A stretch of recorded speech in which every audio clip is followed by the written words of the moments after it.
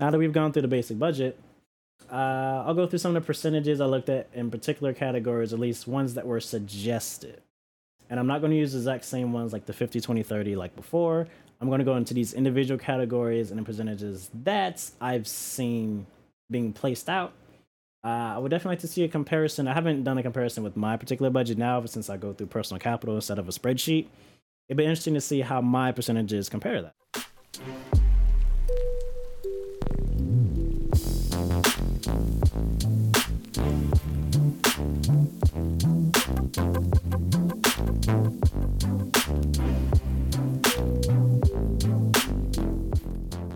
Here we are back at it again. Hello, everyone.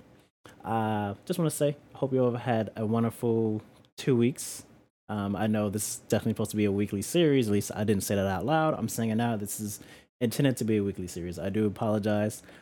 I've definitely heard the advice of bulk recording your content, and I've definitely felt myself in choosing to not do so. However, I definitely hope that the audio sounds much better than it did in the first episode. So we worked out a few things here. I was also trying to find a different video recording solution. However, we're going to stick with what we have for now. I thought I found a better alternative. Not really liking it. Doesn't have the resilience that I need. I don't really trust it that well. So maybe I'll do some tests and we'll figure that out. Anyway, once again, we're back at the Checkup Podcast, the podcast where we check up on each other, our goals, and our finances. I hope you all are doing very well today.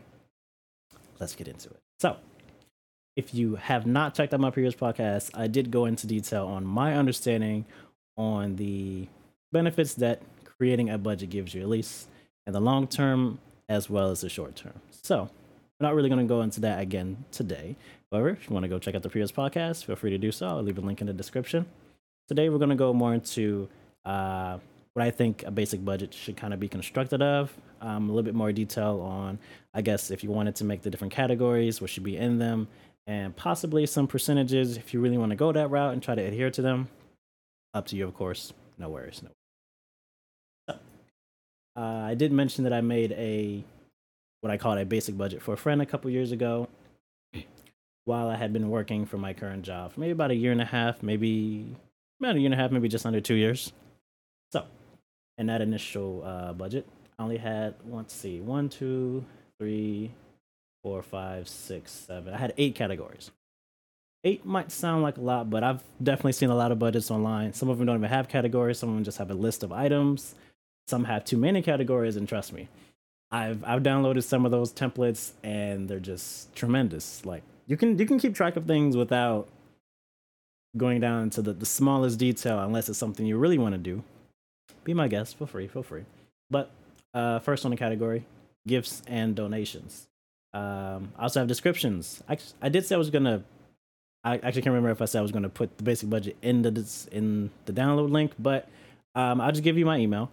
And if you want the basic budget, just want to see what the template is, maybe I'll flash a picture of it up on the screen and you can copy it yourself. Just let me know. But yes, so I have descriptions for each of these, and then also I allow you to enter the amounts. The spreadsheet does its own thing, adds it all up in total for each category as well as all together. There are a few things that aren't included here, specifically taxes and if you have pre-tax deductions out of your income. That's not going to be on here. I can make a different budget for that, but I also describe my initial budget that did include that. However, so first off, gifts and donations. Those consist of for birthdays, holidays, tithes, and charity. Really, I didn't put a percentage to that. Of course, that's all based on you personally, what causes you're giving to, what's important to you. It could be 5, 10, 15%, however you want to live your life. No problem. The next one is housing. Housing is possibly the second biggest category. Actually, I think it definitely is the second biggest category. For housing, we have rent and mortgage. I put them together because you could have one or the other. You could even have multiple. They all go here. Utilities. Utilities would go for gas, water, electric, trash, internet, phone, and cable. Some of these may be included in your rent. So I guess technically you don't have to list those here. If you do pay for them separately, if you do have an apartment that does that, or you have a condo or a house, these utilities, they need to be paid individually every month. So make sure to keep track of it. I would suggest, if you can, you set up auto payments. Otherwise, you're gonna have to just remember the date, put it in your phone, put it on your calendar on the fridge, and you have to manually go in and do it, which isn't a problem.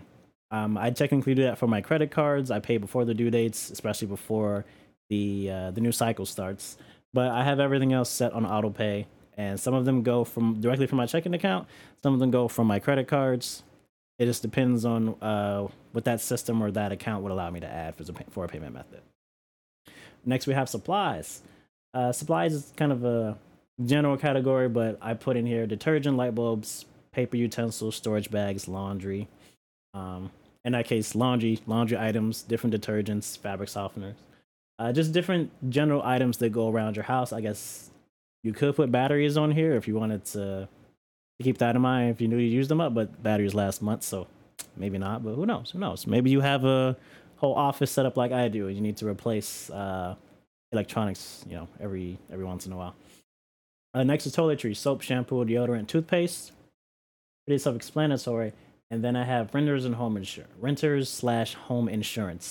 If you have an initial deposit, you should get back, as long as you kept the place clean. That doesn't go in here. This is specifically if you actually have, I believe, a monthly payment for renters insurance or home insurance. Next is groceries. A little side note I have for this category is try not to starve. Buy snacks. Make sure they're healthy snacks. I've definitely gotten more into that, doing that myself. I would say around last fall, maybe April, September. I stopped, and did I say April, September? August, September. I'm sorry about that. I decided I want to go on a Mediterranean diet. I'm not fully on it at this point in time, as it got kind of hard over the winter and those few trips I had during the winter break. However, I've definitely tried to expand the range of things that I can make myself, and more so saying no to this than yes to only these things. That has definitely helped me a lot. So it's kind of an adjusted Mediterranean diet. Jeez, my goodness. So whatever amount goes in here goes in there. Groceries, I go to Mariano's 2 to 3 times a month, and I'll spend anywhere from 30 to 70 bucks. So I could possibly spend 200, 250 a month. I could possibly spend 80 or 90. It really depends on what I'm eating, what I decide to cook, how in depth I want to go on my recipes, or the variety of recipes I want to have. I'm trying to get more into meal prep. Grabbing some nice shiny glass meal prep containers would be awesome. They are quite expensive, even on Amazon. We'll see about that. But yes, at least in this case, with this, I can even add another sheet onto it where you can track your monthly expenses in each of these categories. Make sure that they are accurate, so that month to month you can kind of see, how it goes up and down. Or you can use Personal Capital. Personal Capital is the app that I choose to track my net worth. I also use it to track my different categories for my spending as well. And from month to month, I can go in and see that particular expense, how it's gone up and down every month, or for all my expenses together, a category of expenses. It's pretty nice. I do love the app. I do have a link for that in the description in this video. I also have it in the last video as well. Check it out. Transportation. So, very simple. Only 5 things here. Car payment, CTA, Metro. If you have I live in Chicago. We have the CTA. I'm not sure what your train or bus systems are called. Ours is also called the L here in Chicago. So I guess I have to say car payment, or I guess to say public transportation pass, your public transportation card. Maybe bus fare, train fare. That's probably an easy way to say it. That goes on the first line. Next is gas. If you do have a car and you do drive often, I drive for work. I drive to get groceries. I drive to visit family. I also just drive to drive. I just have this innate longing to drive around my city. I do love my city, whether it's rain, cold, sleet, snow. Maybe not in sleet and snow, but at least when the weather is nice or decent. Even if it's cold, if it's nice and dry outside, I'm fine. If it's a little rainy, that's cool. I like to drive around my city, find new places, new restaurants, just see kind of how the different neighborhoods are set up. And then we also have the whole Lakeshore Drive where you can see the Lake Michigan. It's a wonderful view from north to south. I also just cruise down the highways because why not? Just blast my favorite music. Sometimes I do have a co-pilot. Sometimes I don't, just by myself. It is what it is. So my car sips fuel. So I'm not wasting money specifically. I guess you can call it a waste. I should be saving more gas. We're going to move on to the next thing. Car insurance. I definitely started paying that Actually, I haven't been paying that too long because again, I mean, I turned 26 this year, so only after 25 that I had to start getting some of these added on to my particular budget. Like I said in the last podcast episode, some of these things didn't apply to me, and also some of them I didn't even know I really needed to spread out. I thought health insurance covered vision and dental. It does not. They are separate. Case in point here. Next, registration fees every year. You got your plate sticker, you got your window sticker. If you're getting a new car, that's a whole process in its own. And may have a few more items in there depending on where you live, what state you live in. And then maintenance. You really don't have to put maintenance here. Maintenance is more, I say, a placeholder. So if you want to make a separate account for expenses that will come up related to your car, getting new tires, if your windshield got cracked or broken because, an accident or, the weather outside, or you have an old vehicle, something like that. I generally keep track of my receipts when I take my car in to get serviced. So I pretty much know how much I'm going to pay every time. And technically, if I wanted to, I could average that out every month and put money in it like that. I don't do it that way. If you have a car that requires to be maintained more often, or you do your maintenance yourself, that's what I think this line item would be very good for. Next, we have health. Only 4 items: health insurance, eye care, dental care, life insurance. That's it. I don't really know of anything else. Technically, I guess you can put, now that I actually made this before I had one of these, a health savings account. You can put that in there. It's not really an expense, it's more of a transfer. So that's another reason why on this particular budget, I kept this as all expenses. Transfers, whether pre-tax or after-tax, I kind of left off. I keep track of those elsewhere. And let's see, I had a sign off for health insurance, maybe taken out of your paycheck 25 years plus. Oh, yes. So if you have health insurance with your company where you work, that can be deducted pre-tax, before your actual paycheck comes in. That's how mine is. Technically, that's how all of these are, except for life insurance. Life insurance I have somewhere else. Personal flexible. So this is that 20%. Well, what I limit to 20%, maybe for you 30% on your flexible spending for your budget. We have cell phone. To be honest, I didn't enjoy how much my cell phone cost and giving that money over to my parents because we're on the same line together. I was like, I don't need an upgrade. I chose not to upgrade my phone. I still have a Note 9. It works perfectly fine. This year, though, I think I'm going to try out Apple for once just to see if I like it. If I don't, I have this as a backup.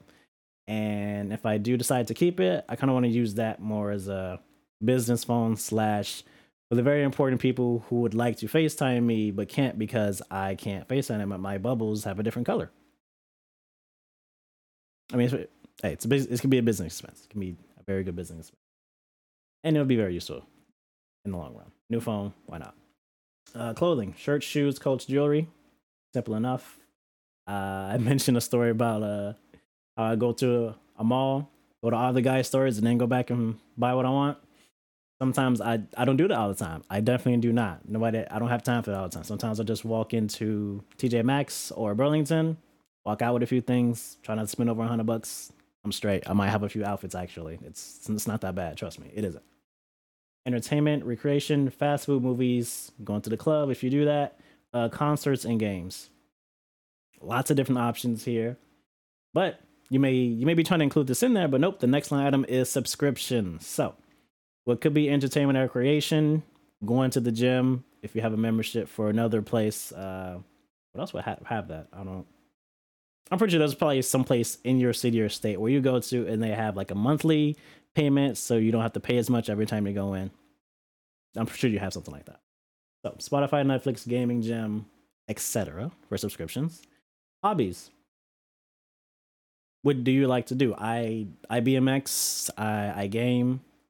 I like to eat. I actually like to eat. I don't have a budget for eating, though I only eat out on the weekends. So I cook during the week, I eat out on the weekends. That's kind of how my budget is set up. That's how my diet plays through. I adhere as much as I can to my diet from Monday to Friday. Once Saturday comes, it's over. I'm relieving myself. Pets. I have a dog now, Nova. I just took her to the vet yesterday. She's gained 10 pounds in like 5 to 6 weeks. She's 24 pounds now. She's a big one. She's growing very well, but I feed her well as well. She probably eats better than I do. Next. So for pets, I put behavioral classes, food, litter, or doggy bags, medicine, toys, and here you can put treats. She goes through quite a few treats. I try to keep her entertained. I haven't gone through behavioral classes yet, but so far I'm training her myself. So one, that saves money. Two, it's more of a bonding experience as well. And then I have random. Um, Maybe I shouldn't have this on here. I shouldn't give you the opportunity to have this category. But in personal flexible, I have random. And my note is Amazon and store impulse buys. This is if you know you have a habit of going in and buying something, whether you really, really needed it or you just wanted it, throw some money to the side for that so that you don't accidentally start pulling money from places that you really don't want to pull it from. That's my advice to you. If you can withhold yourself, you don't need this line item. I probably buy from Amazon 2 to 3 times a year, and I buy in bulk. When I mean bulk, I mean stuff that I've wanted for months, may even be removed from the cart, added later, completely removed, replaced with something else that I wanted at the time. That gives me the opportunity to actually say, how much do I want this item? Do I feel like parting with this money for it right now after I've been waiting for it? That's how I shop for Amazon. That kind of goes with Best Buy, all those other stores as well. Especially B&H, since I'm going to be getting some more camera equipment, or maybe I'll go refurbished to the Canon website. We'll see. I like Sony cameras. Can't really find them refurbished much. I'm not sure about the used market, so I might be trying to save some money going with Canon, but we'll see. If I can fork out the cash for Sony, you guys will know. You guys will definitely know. Last two categories. One, saving, short-term, mid-term, emergency fund. You should have an emergency fund. You should be building one. Case closed. I'd say 3 to 6 months of expenses. If you want to stretch it out, 12 months. I would not suggest less than 3 months of expenses. And that's based on you knowing exactly the money that needs to come out of your account every month. Times 3, times 4, times 6, times 12, however you want to do it. If you're trying to do long term, you can even have 2 years.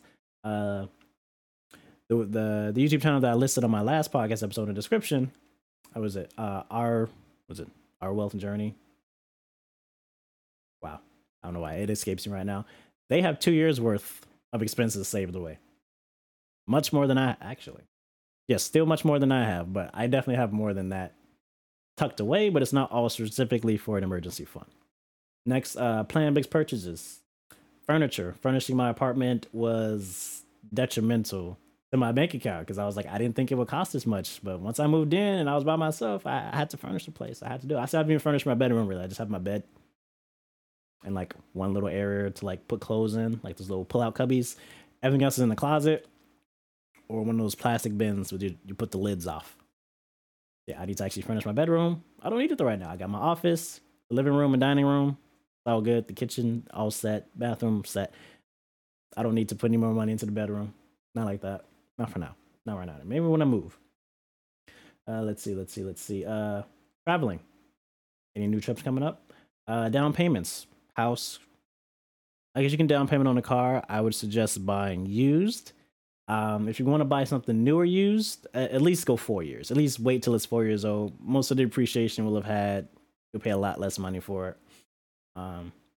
Just how I want to do. You can do all cash if you really want to. There's no problem with that. And then electronics. Most of my electronic purchases, I said cameras. I have my studio here. I have PC that I built just over a year ago. Studio monitors, studio headphones. I have a bunch of electrical equipment behind me on this shelf.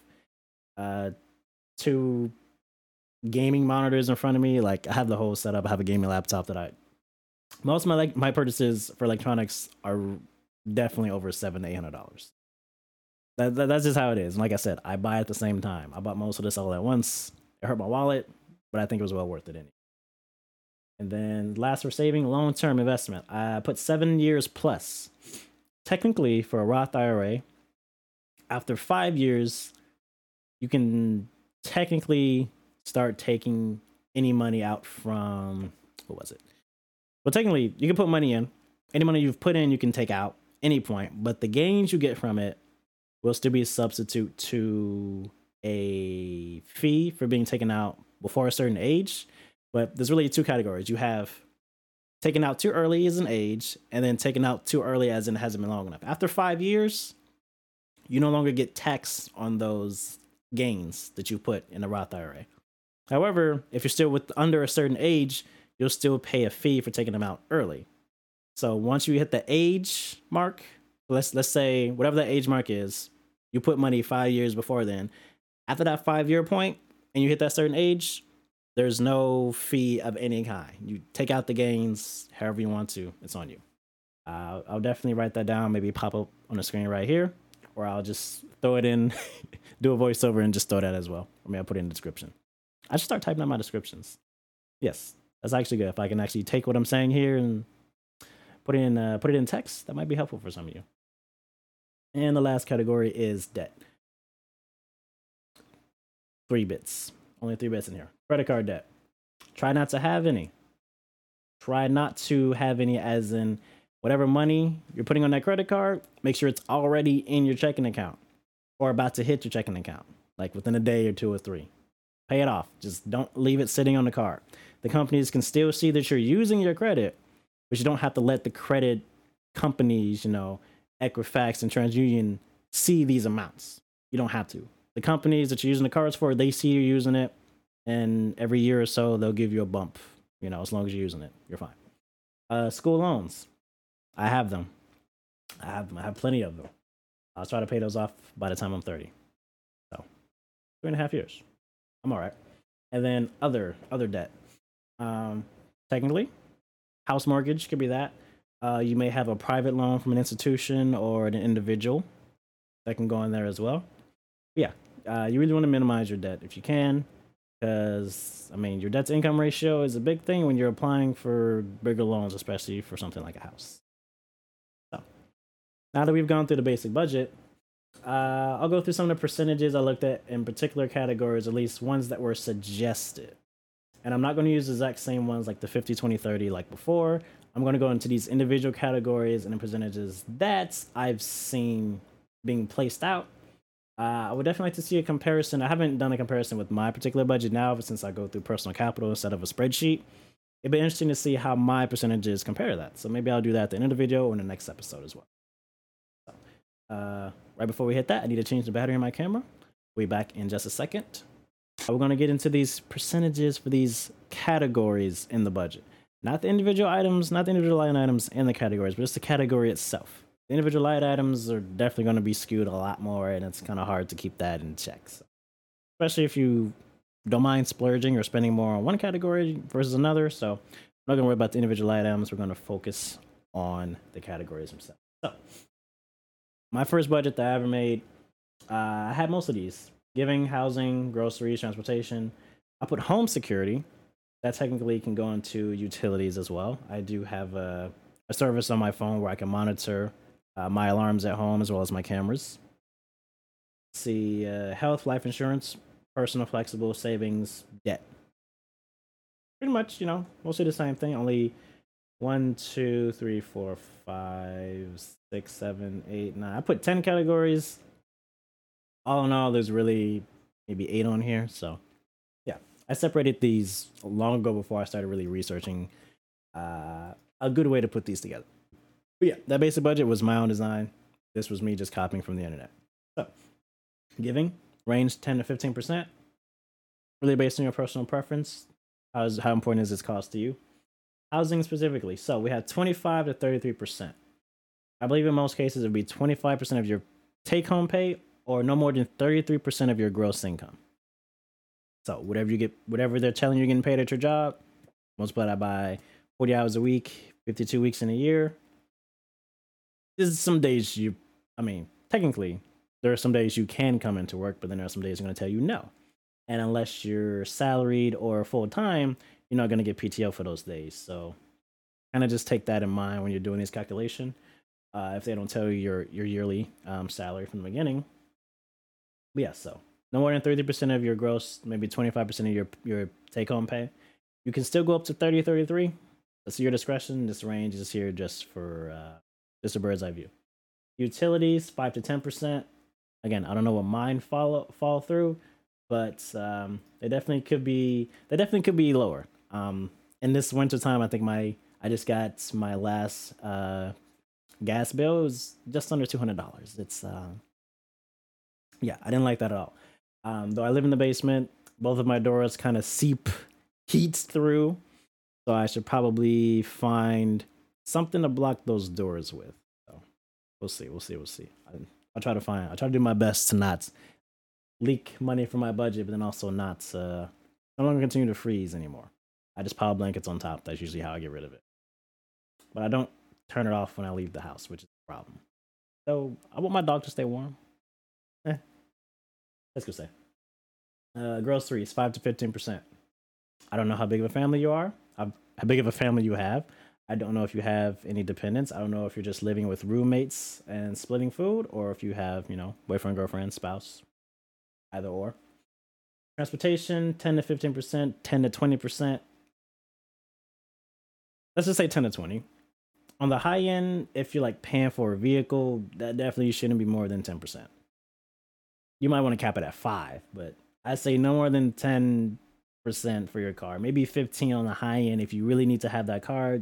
Maybe you don't. You probably don't if you're young and have time before you get your dream car. Buying cash, like I said before. 20% for the category, I believe. I had 20% for that category. Let's see, 50, 30, and 20.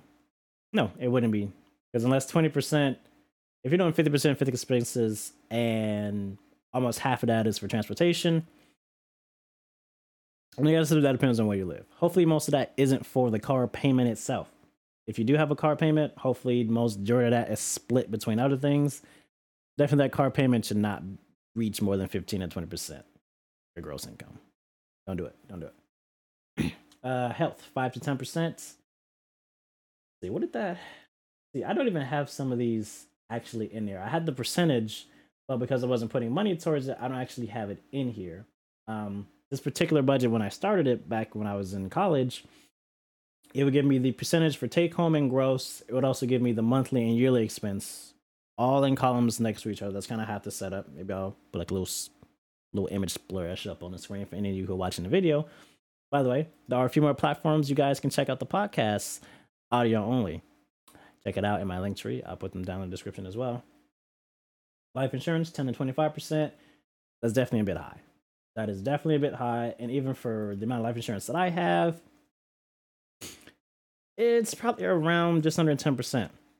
If I increased it, if I took some more term and put it into whole life insurance, it would definitely go up at this point in time. I don't think I'm ready to make any more jumps, but we'll definitely see. We'll definitely see. The earlier you do it, the more benefit you get out of it, of course. Personal slash flexible, like we said, 20%. For me personally, it can go as high as 30. For mine, I limit it to 10 to 15%. And outside of those random splurge purchases or those big purchases, that's the only times where I really leave this category. I paid off a nice chunk of my loans in 2021. Yeah, so in 2020, I finished paying off my car. 2021, sorry about that. I paid off a nice chunk of my student loans that went directly to the school. So actually, they were accruing interest while everything else wasn't, which was kind of lame. But so I was like, let me just pay it off. Don't want to give you guys no more interest. And then right in 2020 as well, at the end of 2020, I had started furnishing my apartment. So I had multiple big expenses kind of back to back. And funny thing is, I still want to maybe not upgrade my car. Eventually, I'll keep it for now, but I still want a motorcycle. That's probably the next big expense, if anything, other than moving. We'll see. We'll see. Saving 10 to 15%. That would be short-term and long-term debt. So again, I'm trying to stick to 30%. I'm saving, what did I say last time? Like 36% of my take-home pay. Not bad, but I'm sacrificing things in order to do that. So it's not just, I can afford to put the money aside. I could put that money towards, like I said, many other causes that I would like to get into, many other things I would like to learn. I'm trying to be more strategic about it though.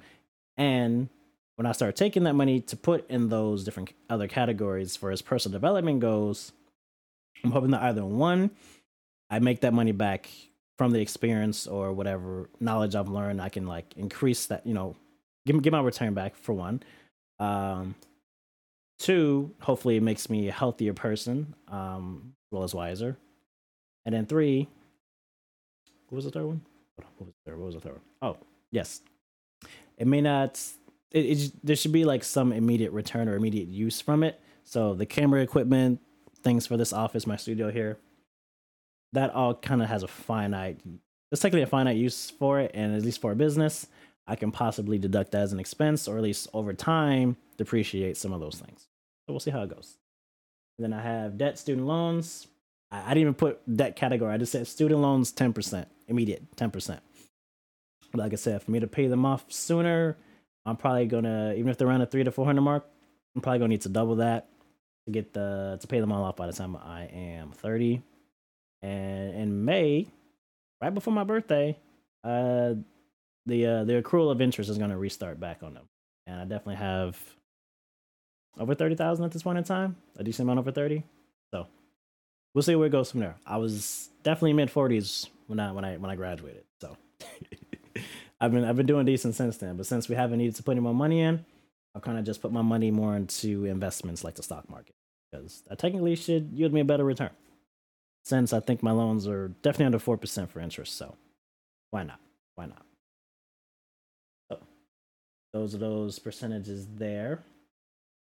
I did give a link for take-home paycheck calculator at my last podcast. I'll definitely put it down in the description as well. If you wanted to do a proposed budget like this and you didn't want to do a spreadsheet like I have, you can definitely use that. I would also advise you to download the Personal Capital app. I definitely prefer it much more than Mint. If you have Mint, it's fine. You don't have as much control over like the individual categories and where things go, and you can't see the bird's eye view that I'm looking for as far as net worth and savings growth. It kind of just puts everything together. You can't make any new categories really. Like, for instance, I don't like how if I can't sync an account to Mint, it just goes into other. I don't like that at all. I hate it. At least in Personal Capital, I can make a hypothetical account, even if I can't link it, if there's no login for it, or if I don't want to add that to Personal Capital, I can just say, there's this much in this account, and just keep track of it. I can just update it manually, or I can sign in, identify it properly, of course, And I do trust the app. That's how most of my stuff. That's how I track most of my accounts, whether it be cash investments or credit cards, things like that. That's how I track most of my net worth. And watch it grow or decrease over time, because stocks do plummet every once in a while. So does crypto. I have my crypto accounts not specifically linked, but I have them in there. Whatever money is in that crypto account is technically looking at like cash. But if it goes up over time, I'll adjust the amount. I probably adjust it once every month. Sometimes every 3 months, but as long as I'm consistent with doing it, it should technically be fine. So we've gone over the basic budget and some percentages for the categories, as well as how I view the different line items that can go into these categories. So let's say you have your budget done, you have your categories set up, at least for what is applicable to you right now. If you have any of your situations, personal life situations are going to change soon, definitely throw the line items in there just so you can have them at the ready. You don't have to try to remember it later on. You'll definitely be fine with that. Slightly crooked, I think. Slightly. Sorry. OCD. Oh, I made it worse.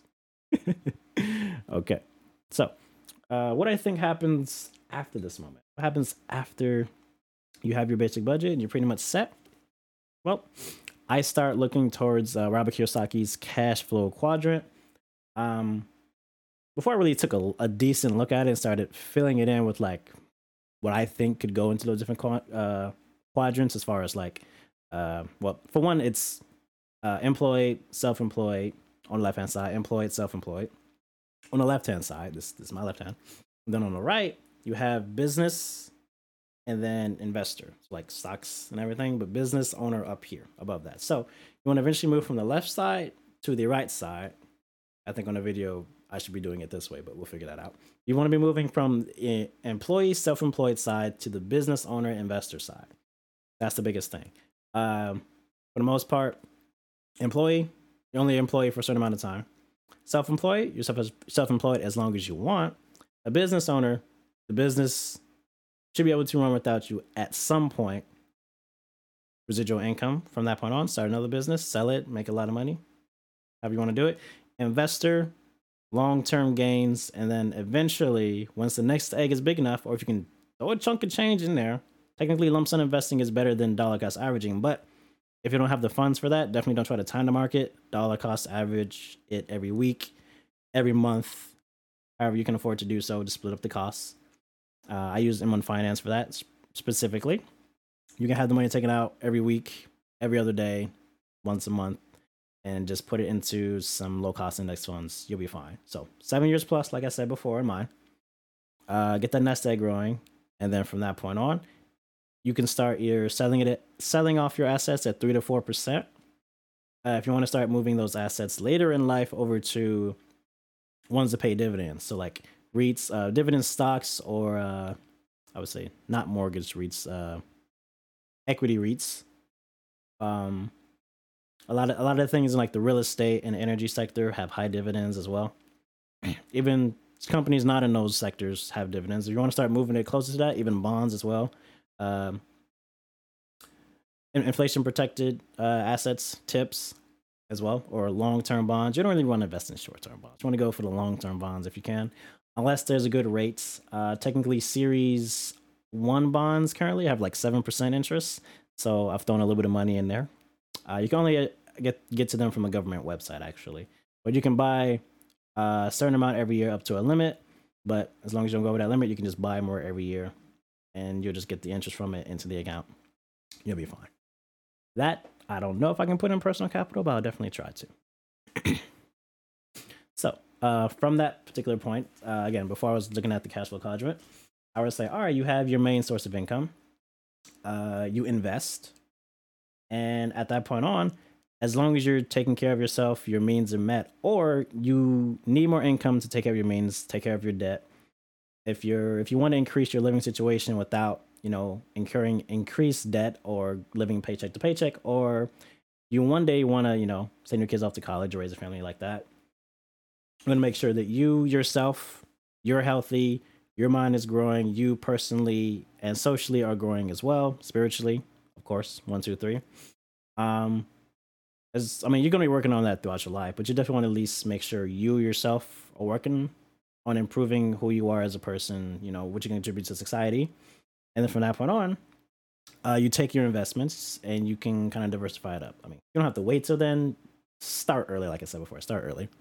But from that point on, you have stocks and real estate. Pretty simple. Stocks and bonds.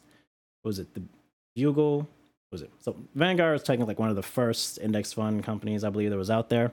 So they initially said, I believe it was like 80%, 10 and 10, or maybe 80, 15, 5. Anyway, they said long-term index fund, international stocks. So U.S. stocks are like the North America, U.S. stocks, international stocks, and then bonds. For the last couple of years, bonds have been kind of underperforming even stocks that don't have much growth because they pay dividends. International stocks are a bit more volatile than what we have here. So personally, on my end, I would rather do 80 to 90% US, North America, and then the other remaining percentage to get to 100, I would do something more volatile. I probably wouldn't do international stocks specifically. I'll probably want to go into a different fund that definitely has more growth potential than, say, the S&P 500. So that would be like the NASDAQ. The NASDAQ has outperformed the S&P 500 for a long time. Though for the past couple of years, it's kind of been neck and neck, but the NASDAQ has a lot more volatility to it. So in the short term, they may have similar returns. But in the long term, I believe the NASDAQ should win out. You can invest in individual stocks if you want to. I would say no more than 5% in individual stocks. So if you have $100 going into M1 Finance and you split up your pie chart, you make it in pie charts, and that's how it divides up your money automatically. You can only buy stocks once a day on the non-premium platform or version, but you're not really throwing money in every day, are you? You can if you want to. But at least at that point, if you throw $100 in, no more than $5 should be going to one particular stock. It should mostly be funds, or if you want to do funds and individual stocks, do at least 10 stocks. You don't have to do 60. I say you could do 10 to 30 stocks if you really want to, and make that no more than 10 to 15%. Make sure you research those stocks, though. I can go into that on the next episode, maybe the next episode after that, on exactly what to look for when it comes to picking stocks, when it comes to picking index funds, ETFs of that sort. I got you all. I've been doing this for a while myself, so I got you. So yeah, so stocks, real estate. That could be long-term holding real estate, investing. Put a tenant in it. Hopefully that tenant stays as long as they can. Doesn't give you any issues. Put a new tenant in, or hopefully they stay for years and years to come. You ain't got to worry about it. Um, it's definitely easier when interest rates are low. Definitely easier when the housing market isn't at its best. But the best time to invest for anything is now. Find whatever opportunities you can get into, and make sure you do your research as well. So from that point on, I would say then go into your side hustles. So if you want to learn a particular skill, if you already have a particular skill, if you're knowledgeable about something that you can teach, or if, say, you already have an ability that somebody else wants to know and you can teach them that way. So technically, you can make money having conversations with people in English because they want to practice their English. If you actually want to teach English, I believe you do need at least an associate degree, if not a bachelor's degree, for some of the other sites. If you want to teach, let's say you want to tutor. If you're a college student or a high school student, tutoring is a wonderful option. Or let's say you're into computers or you're into software, you want to get into coding, you can start designing people's websites. You can start designing apps, like little gaming apps in Rome, little gaming apps yourself. Angry Birds was a hit. All those different types of games like that. The other one, it was, I forget the one that was just, the bird would just go up, down. It was like pipes and everything. Whatever game that was, they made some money from that. They definitely made some money from that. Yeah, so side hustles, get into the side hustles. That's where I said previously that most of the black YouTubers I saw were talking about side hustles, at least the younger ones. Anyone who was older was talking about investing in real estate, actually having a business with credit cards, whether it be lending, well, using your credit, having other people use your credit to kind of raise their score. There's a term for that. I'm not going to go into that right now. And then also, if you want to reselling things like very niche watches, like the very expensive ones, maybe $1,500, $10,000 watches, $30,000 watches. So if you can get your hand on hold of that and resell it to somebody else, make the difference. You can do that with cash. You can also do it with credit cards. Do it at your own risk. Make sure you know what you're doing. But yeah, so side hustles, in my opinion, eventually can grow into a flourishing business, depending on what systems you put in place. You have to put systems in place, otherwise you're always going to need to be there, or you're always going to need to be the center of attention. If you kind of want that, that's fine. Try to automate as much of the process as you can, but definitely have systems in place in case you want to start hiring people in or start replacing yourself to go to a different venture, or just enjoying free time. We definitely have that. We'll definitely have that. Oh, but yeah, watching some of my favorite business podcasts online. I have a long list, a very long. I need to go back through some of those episodes and actually write down what some of those guests did and follow them on social media, so I can be seeing what they're doing in the world on my Instagram. So when I wake up every morning, I can be like, all right, what's going on? Yes, I check my phone throughout the day. It's a problem, but it's okay. I'm looking at more motivational, inspiring stories and feeds every day. I'm adding more people onto my roster. So check it out. Also, I also have an Instagram for this podcast as well. So I'll throw down in the description. It would help if you throw some likes down there. Follow me for more informational content, whether it be pictures or just more clips from other interviews or upcoming interviews, possibly, or even just really key points that some of you might have pointed out in previous podcasts. Those are going there as well. And you can also talk and ask me questions there as well if you don't want to put it in the comment sections below. But definitely comment. Comments are awesome. Also give me a way to kind of gauge what my audience is kind of thinking about or where they are in life, as far as finances, goals, and etc. So, just a few things that ran off the top of my head as far as the cash flow quadrant is concerned. I actually meant to get the book from Robert Kiyosaki, both the cash flow quadrant and the one specifically on real estate. I don't remember the name of it, but I know what the book looks like. It's probably in my Amazon cart somewhere with all the other dozens of books I eventually will get. But yeah, so I said, employee, have a job, your main job, side hustles. If you don't want to deal with other people, you want to kind of do a side hustle from home, you can. You can make tons of money with an online business. Many people today are growing online businesses and killing it. I'm trying to start it now, but I'm at the very beginning of my journey. So it's going to take many, many more months, possibly a few years to see where this goes, but at least I'm getting started early. So Stock trading, options trading, that's what I want to get into now, actually. You could do vending machines. You could do wholesaling real estate if you want to. If you don't want to do particularly buy and hold, that's more long term, of course. It's extra income, but unless you're using the Burr method, uh, buy, buy, rehab, refinance, repeat, um, you're not going to see those high returns that I think a side hustler should kind of give you. Whether it's if you're putting money into something, you kind of want a higher return, especially if it's not something like the stock market. You're eventually building up whether an audience or a product or an asset that'll pay you many more dividends over a short amount of time than say the average 7 to 10% from the stock market. So if you're going to spend your time on something, keep that in mind. Keep that in mind. You want to grow it so you're not kind of wasting your time, or at least enjoy it at the beginning, and then see where it leads you later. You could be a YouTuber, you could be a blogger, influencers. If you know how to do social media, you could be someone's social media manager for businesses or individuals you may know. You could be a photographer. I have a friend right now. What's up, Devon? I don't know if you're ever going to watch this, but he's got a business right now. I see him on Facebook all the time. He's doing well. Internet side hustles, well, those are just a few, but again, if you have talents, if you have knowledge, you could sell an ebook or an audiobook. You can make an online course.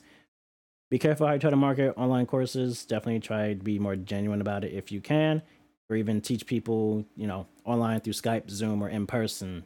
Possibly if you want to test out the idea first, make sure what you have is definitely feasible. You could do T-shirts if you know how to do graphic designs. Do printable designs on T-shirts, wallpapers, hats, calendar books. I have, I don't know where it is, but I definitely have a calendar book with how can I say how do I say this exactly? It has exactly what I need for is like plotting out my day. I'm not saying day calendar. It's a planner. It's like all the time slots in the day, multiple note sections. A daily review or a weekly review. I went through so many on Amazon to find ones that I liked, and I might just end up designing one myself. I do like the last one I have. It doesn't even have days at the top. You put in the day, so you don't end up wasting pages. Some of these are kind of expensive, but definitely having a planner and actually using it, which I should be using for this. I have notebooks all over the place. I should be more structured, but I have OneNote. I got OneNote on my phone. I have Samsung Notes, and then I have all these notebooks just hanging around my place. So I need to put everything together, but I'm starting to. I'm using OneDrive and that's it. Dropbox and OneDrive. I'm using that now to kind of condense everything, but I do need to start using my planner because it's around here and I haven't used it much. So sorry, Mom. I'm gonna use it. She hasn't seen that thing in a while, so she probably doesn't even know I still have it. Anyway, what's next? Drop shipping, print on demand. Like I said before, well, this isn't print on demand, but you can design hoodies. If you can design hoodies around a good time of the year, things happening in your particular school, town, something like that. If you like music, you get music royalties. You can sell beats, or you can actually just make music and get royalties from that as well. If you do photography, you can do stock photos.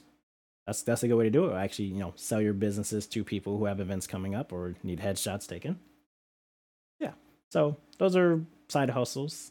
Some that may be more along. You might want to start these off as businesses, maybe easier because you definitely want to have some safety nets in place. Turo and hire a car, loaning out your car, you definitely want to make sure you know exactly how your insurance company is going to view that.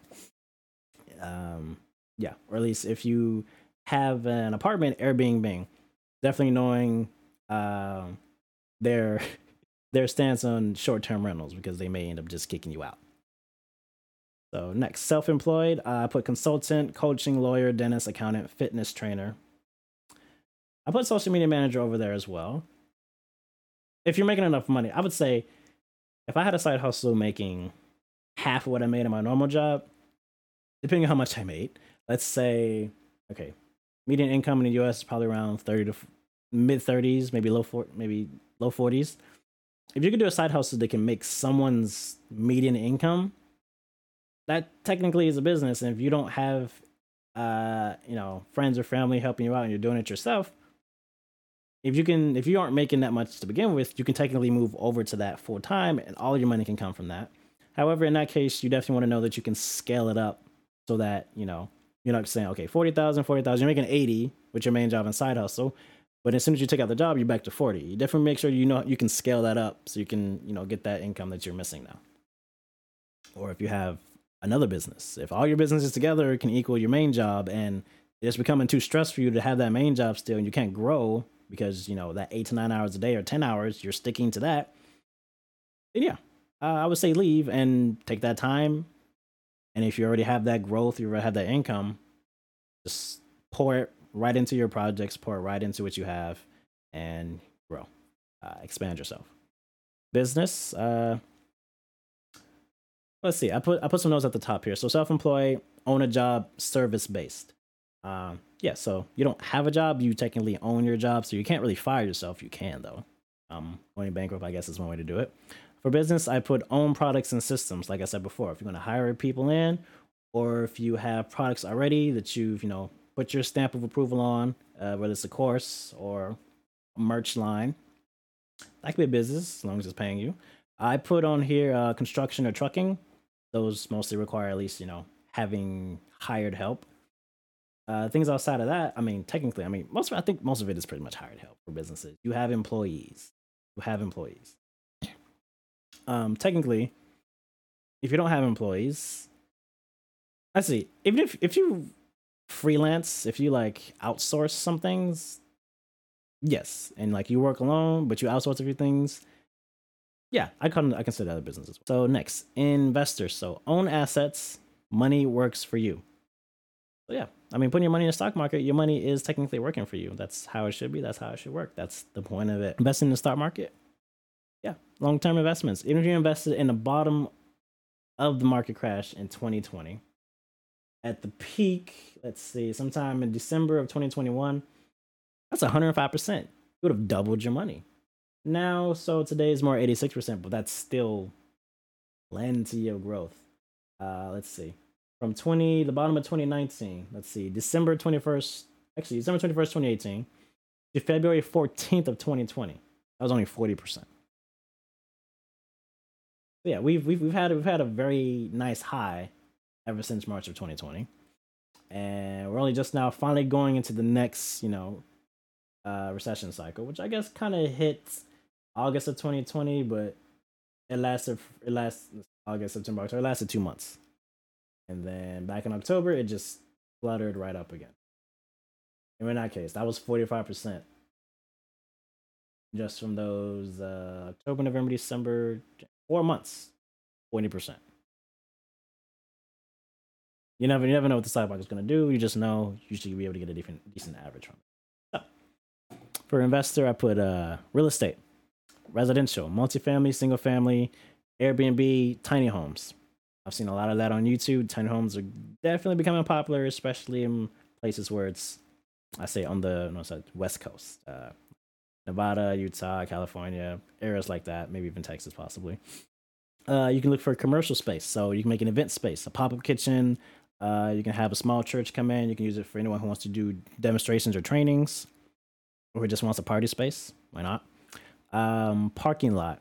You can own a parking lot, or you can make a business that kind of comes in and refurbishes the parking lot, puts the lot lines down, the spray, measures out everything, maybe even fix the asphalt. That's a business, but I was just throwing it on there. You can actually own a parking lot, for people to get in and out. I don't know any that are for sale, but I'm pretty sure they would cost quite a bit of money for the land by itself. Crowdfunded syndication. This is all still under real estate. You can do crowdfunded real estate. So Fundrise is an app. That's technically one way that you can get into real estate.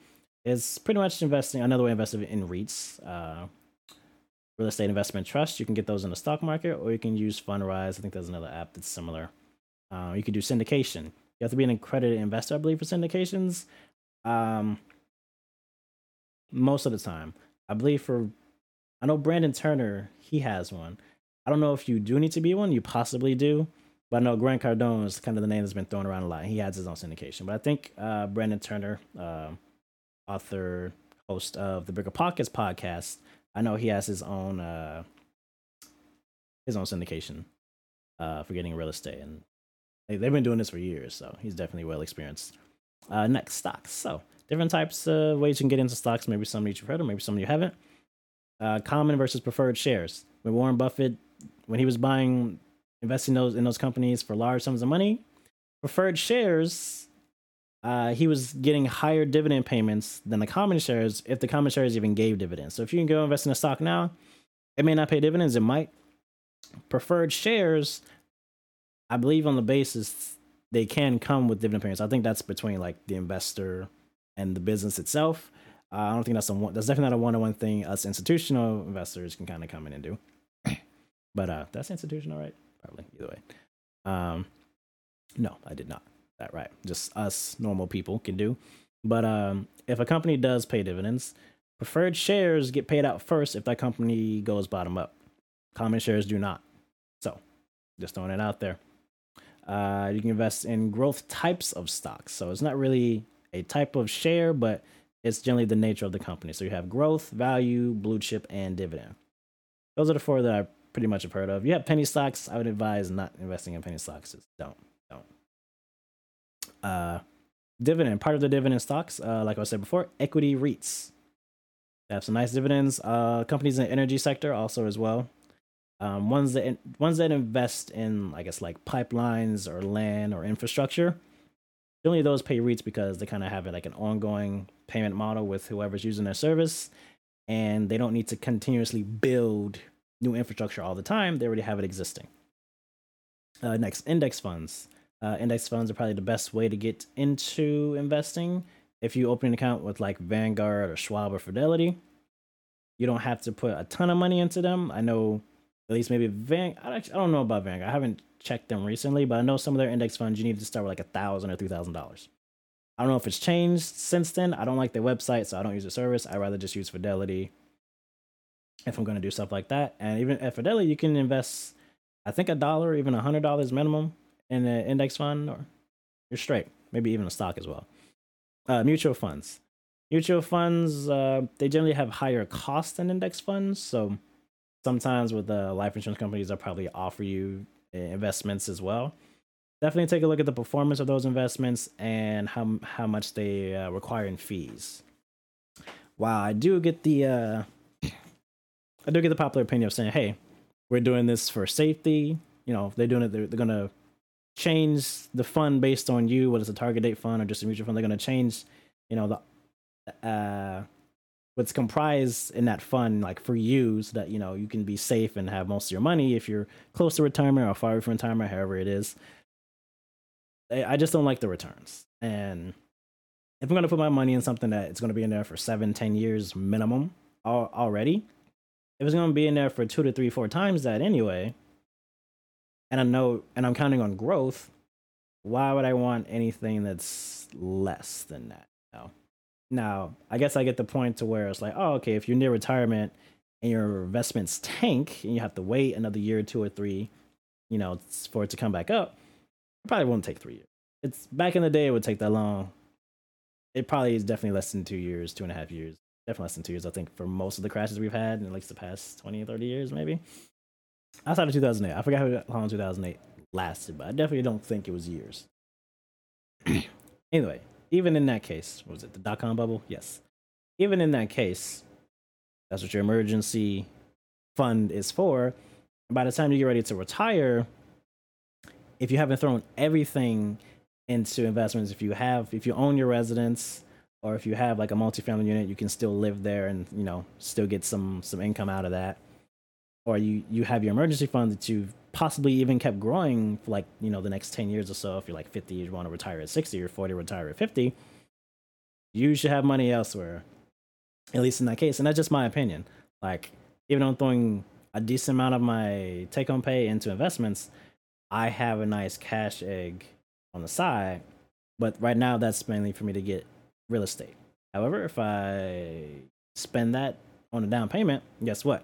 I'm going to start filtering my money back into cash, however much I can afford to, without messing up, you know, how much I'm putting off for investments, at least for that time being. I'm going to try not to. I might have to reduce it. Well, no, we'll see. We'll see. Yeah. Various different types of ways to get into stocks. You could throw bonds in there. They're all right, but yeah, ETFs are probably one of the best ways to do it. mostly because they're a collection of stocks. Depending on what platform you're going through as well, they don't take as much money as an index fund. If they don't have cheap index funds, if they do have that $1 to $3,000 cap, you might want to go with someone else who starts with maybe $1 or $100. You can get into ETFs or index funds. They generally can follow the same standards. I'm trying to find where I'm trying to figure the same. I guess technically, index funds follow indexes.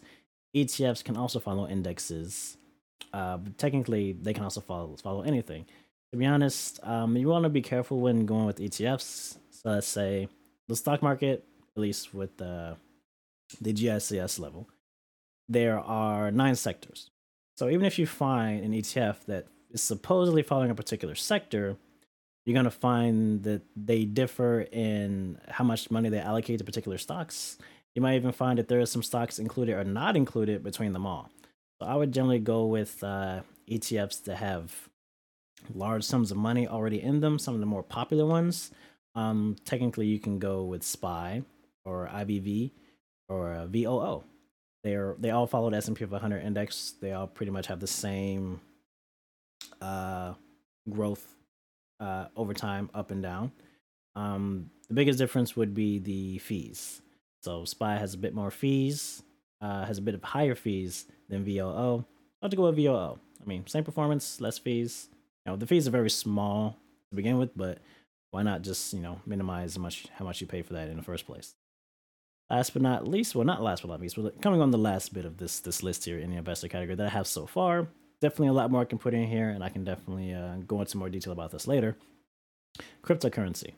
I pretty much just really buy Bitcoin and Ethereum now, and also as anything that's kind of tied, at least what they say is like a stable coin. Those usually have higher rates for interest, but everything else is pretty much rise and falls just as much as Bitcoin or Ethereum does, unless that's something to do with the metaverse. Maybe some of those are a bit different, but Bitcoin type of cryptocurrencies, they're usually based on like a store of value. Some of them are mostly going to be used for currency. That's why Bitcoin also has Bitcoin Cash. They want to use it as a currency rather than a store of value. Ones like Ethereum, they're going to be more they're more like workhorses. They have actual uses, and depending on those uses and applications, there will be they're pretty much they work on smart contracts. So depending on the uses and applications for Ethereum based coins, or at least what they call it, staking. I guess most of those coins you can stake. They kind of started cutting off the mining aspect to those. But yeah, the value of those kind of cryptocurrencies is really based on the software applications that can be used with them, and generally over time, that's definitely going to rise. There's going to be much more of a market use for a lot of these going in the future. So I technically think Ethereum has the potential to pass Bitcoin as far as usefulness and kind of widespread adaptability, but we'll definitely see. I just invest in both right now. I used to invest in a bunch of other coins like Litecoin. I had a little bit of money in Doge. DAI, depending on what platform, has a nice interest rate, depending.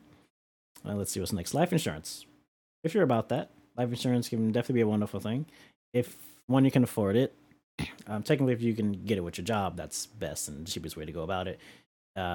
Definitely getting it when you're younger also helps you mitigate some of the costs if you get it elsewhere through another company. Commodities, metals, agriculture, livestock, energy. Not that exciting. I don't think I really will put my money in too much of that, but who knows? Maybe when, I actually consider myself somewhat wealthy, I'll look to diversify just a little bit more, depending on what looks good to me at a particular point in time. Land, like I said before, you can have a parking lot, you can have land to build houses on, you can have land for farmland, things like that, or if you want to go that route, grow cannabis, up to you. If you can get the licensing and everything down for that. Peer-to-peer lending, very popular. They have Lending Club and I believe Prosper. Those are the 2 apps I've heard of. Actually, before, I don't think both of them had an app for Androids, but now they both definitely do. So that's very interesting. I have a lot of my finance apps on my phone. It makes it a lot easier than trying to sign in on a computer to the website on my phone, unless I'm going to use my laptop, Let's see. High yield savings account or CDs. I would definitely stray more to high yield savings accounts. And in this particular case, you're probably not going to get anything more than 0.4, maybe a 0.5. Like I said before, Chase doesn't have very good savings rates. If you want to go with credit unions, some of them have a high yield account up to 1%. The one I have has 1%, but only up to a certain amount of money. So anything after that is basically pennies, kind of like a normal bank account. So anything up to that limit, I get a nice percentage on. But there's some other things in there that I have to do to make sure I secure that. And I'm kind of thinking maybe I should just move my money out to somewhere else. We'll see how I do that next couple months. We'll see. Just having money stashed in different places isn't I know harm to me either. I can always move it out within 2 or 3 days. Let's see what else. Oh, I can just save from my phone. So American Express, Ally Bank, Capital One 360 is nice as well. I said Ally made it. Marcus by Goldman Sachs is nice, and Ally Credit Union has it. First Northern Credit Union also. Most of them are online banks, pretty much. If you wanted to get into those banks that have like prize pools and everything, there's one called Prize Pool. There's also Yada Bank. They basically give you tickets to win cash prizes every week, and I'm pretty sure it just comes from the money they lend out, because of course they lend out money at a higher rate than they pay you, and you can win some money that way through either one of those. I do have accounts. No links for those yet, but any links I do have, I'll put in the description below. Let me know if you want my opinion on any particular app or company that I just mentioned. Let me know. The silent partner and angel investor. That's when you start having big bucks, hundreds of thousands, millions of dollars, and you want to, start your own company or invest in somebody else's. Somebody's gonna be crowdfunded. Others can most likely, if it's like an angel investor, most likely you're it's more like a Shark Tank kind of deal. And then I put internet down here at the bottom for investor, but I guess this is what you would kind of call digital real estate. So if you had a blog and you had display advertising using Google AdSense, you get money that way. Affiliate marketing, another way. You can do that on YouTube. You can do that with a blog as well. Sponsor content. If you are a content creator, companies can reach out to you to make videos or posts. It could be on TikTok, Instagram, not just YouTube or blogs. And they can pay you for a particular post or mentioning them or some of their products in a particular post. You can even have an ongoing campaign as well. You definitely want to market yourself very well, or at least if you're big, I say over like 50,000 subscribers, maybe 100,000 subscribers, maybe. If you do get deals like that, if you definitely maybe getting someone who's experienced and kind of professional to like look through those contracts for you, so you don't get hit up by everyone and potentially choose something shady, or you just don't want to deal with all that incoming spam. Just get someone else to look over that for you, and then someone you trust, someone that has a good track record, someone you trust as well. If you're not going to go with someone who already does this for a living. And that's all I filled in for now. There's definitely a lot more I can put in here, so I'm probably gonna go through some of my notes that I have spread around all these different cloud services and everything I've written down in my notebooks. And we'll definitely see where I fill some of these things in. Yeah, learning something new just about every other day. And when I'm not learning some new information, I'm definitely applying some new sorts of skill or trying to acquire new skills. That's what I'm trying to do now. I do apologize. I do get sidetracked with sometimes little side ventures that I might have. I'm technically trying to do like 3 different types of content right now and uploading. I don't have a very good schedule to do so, but once I get that down, we won't have any more interruptions. Once again, comment on the video if you have any questions. Just even tell me how the video is. How's the audio? How's the video itself?